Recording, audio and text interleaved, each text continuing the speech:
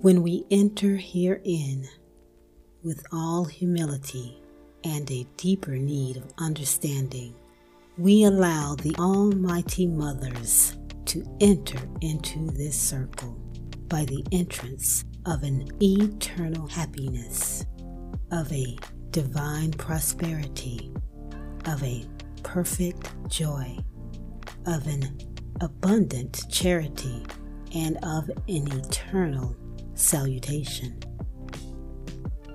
Let all the demons fly from this space, especially those who are opposed unto this work. We allow the fierce openers of the way sent by the divine ones to assist and protect this circle, denying entry to discord and strife. Magnify and extend our capacity for revelation, O mighty mothers, as we walk in truth and righteousness in your most sacred names, and bless our conversation and our assembly. Sanctify, O mothers, our humble entry herein. You, the blessed and holy ones of eternal ages.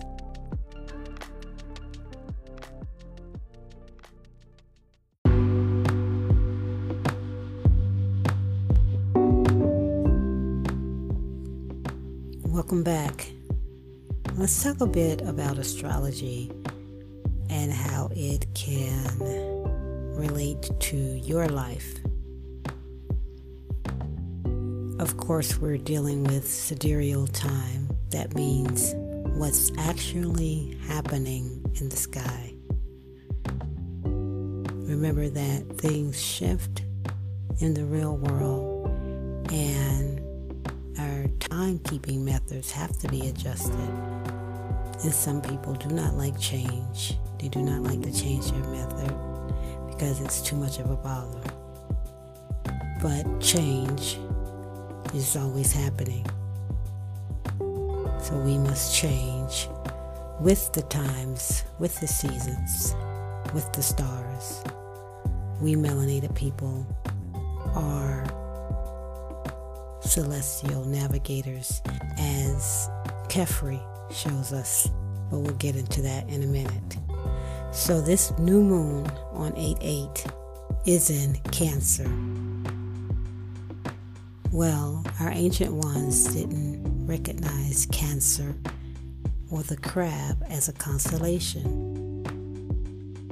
What did they see? What did they associate with that particular constellation? Well, the ancient Egyptians used the scarab beetle to represent what is now called Cancer, the crab. Cancer is ruled by the moon. What does that mean? Today's language is interpreted as having to do with emotions, intuition, ancestry, homeland. So this is indeed a time to go back or sankofa that vital information that will get us through these times and empower us. What can our ancestors give us? They've given us a lot. Mainly the blood that flows through our veins. Some of us have been ashamed of our ancestry because we think it begins with slavery, and before slavery we were in the jungle swinging from trees. Not even close. If you haven't learned about yourself, now is the time. The moon also represents the ebb and flow, like the tide. Devotion, memory. Again, memory can deal with ancestry, your homeland. Patience, sensitivity are things that the moon emphasizes as well. And on the other hand, you can deal with lunacy, yours or other people, moodiness, self-pitying. When our ancestors used the scarab beetle, what did that mean? There was no worship of animals. Let's get that straight. That's someone else's interpretation of us. We needed them as record keepers while we go through our dark ages. Beetles are celestial navigators, as are we. What does that mean? Khepri Ra represented rebirth, regeneration, resurrection. We as melanated people are rebirthing ourselves. We are rising up, many of us.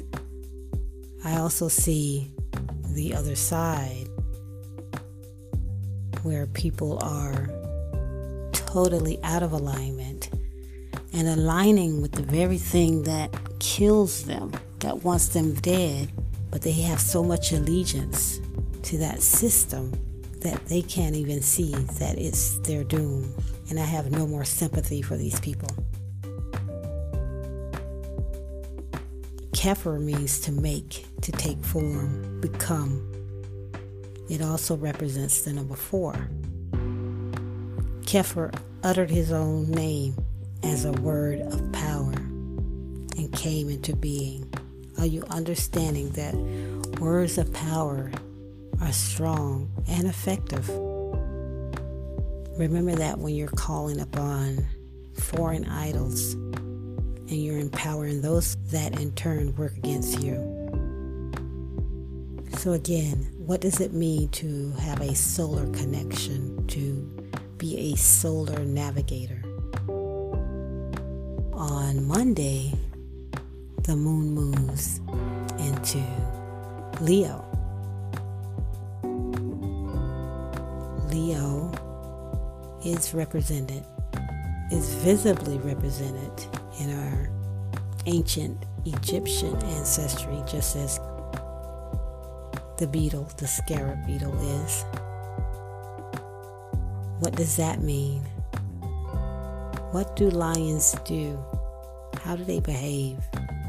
Well, first of all, the lionesses primarily live in a sisterhood, and they care for the cubs, the pride, together. Have we been given someone else's view of how the male lion operates in the pride? Does he do the choosing, or is he chosen? Another curious thing that happens is that the female lion can grow a mane. And you may even see this represented in ancient Egyptian art. So the question is, did the original lionesses have manes? Perhaps the older, more wizened ones.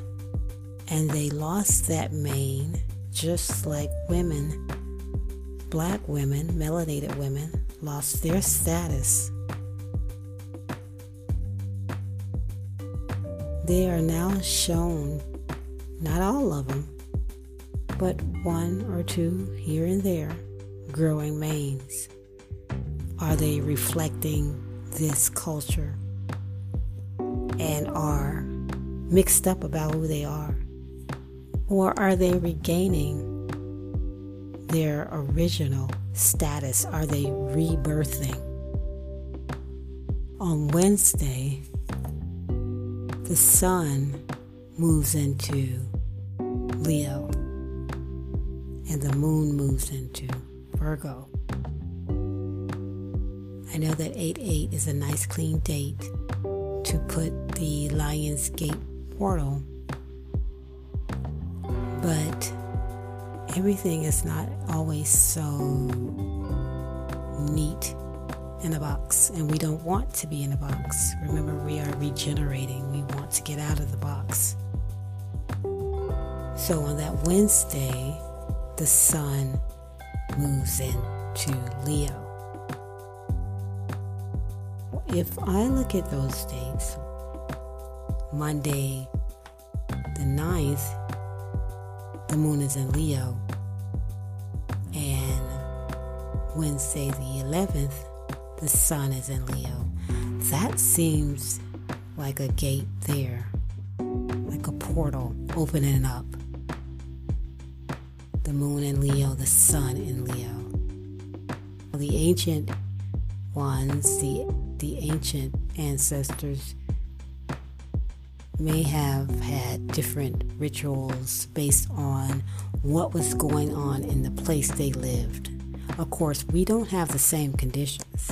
But what's going on where you live, where you are right now, that you need to honor? Do you need to thank your ancestors?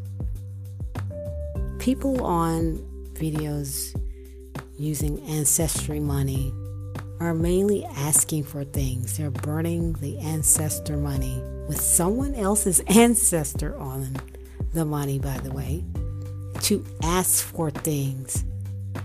And so they're constantly burning ancestor money. The asking is never complete. So that means you're reliant on an energy outside yourself to come to your aid. If you're going to burn ancestry money, let it be as a thank offering to your ancestors, wanting nothing back, just thanking them for the blood that runs through your veins, for what they did, for who they were, for their resilience, their power, their gifts. Just a thank you. Your ancestors are inside you. There's no need to set out food or have offerings. You just have to remember who you are, because they are you. You are they. So the meditation that will follow is calling back that ancestral energy while thanking our mother, venerating our mother, and remembering her. We'll call it a meditation, but it's more of a ancestral story, words of power that you can use to help you through these days, give you incentive to learn about you and let go of the things that kill you, and know that what you have, what you were born with, is more than enough. You just have to activate the powers within you and stop reaching outside of yourself for someone to save you. The power you're calling is a power from within, not without. Yes, you call on the mother, but you want the mother to reveal herself in you. So use this meditation to bring out that power in you, to remember your ancestors during this Lion's Gate portal, to call all those energies in and do the work that needs to be done. And if you are holding on to this old system because you worship that system and honor that system, well, this is going to be a bumpy patch for you. We must decide right now who we are and who we want to be. Allow the fire of Sirius to shine down on you. Let the sun behind the sun illuminate you. And how can you use your name as a word of power? or the sacred names of your ancestors as words of power. For now and eternity, we are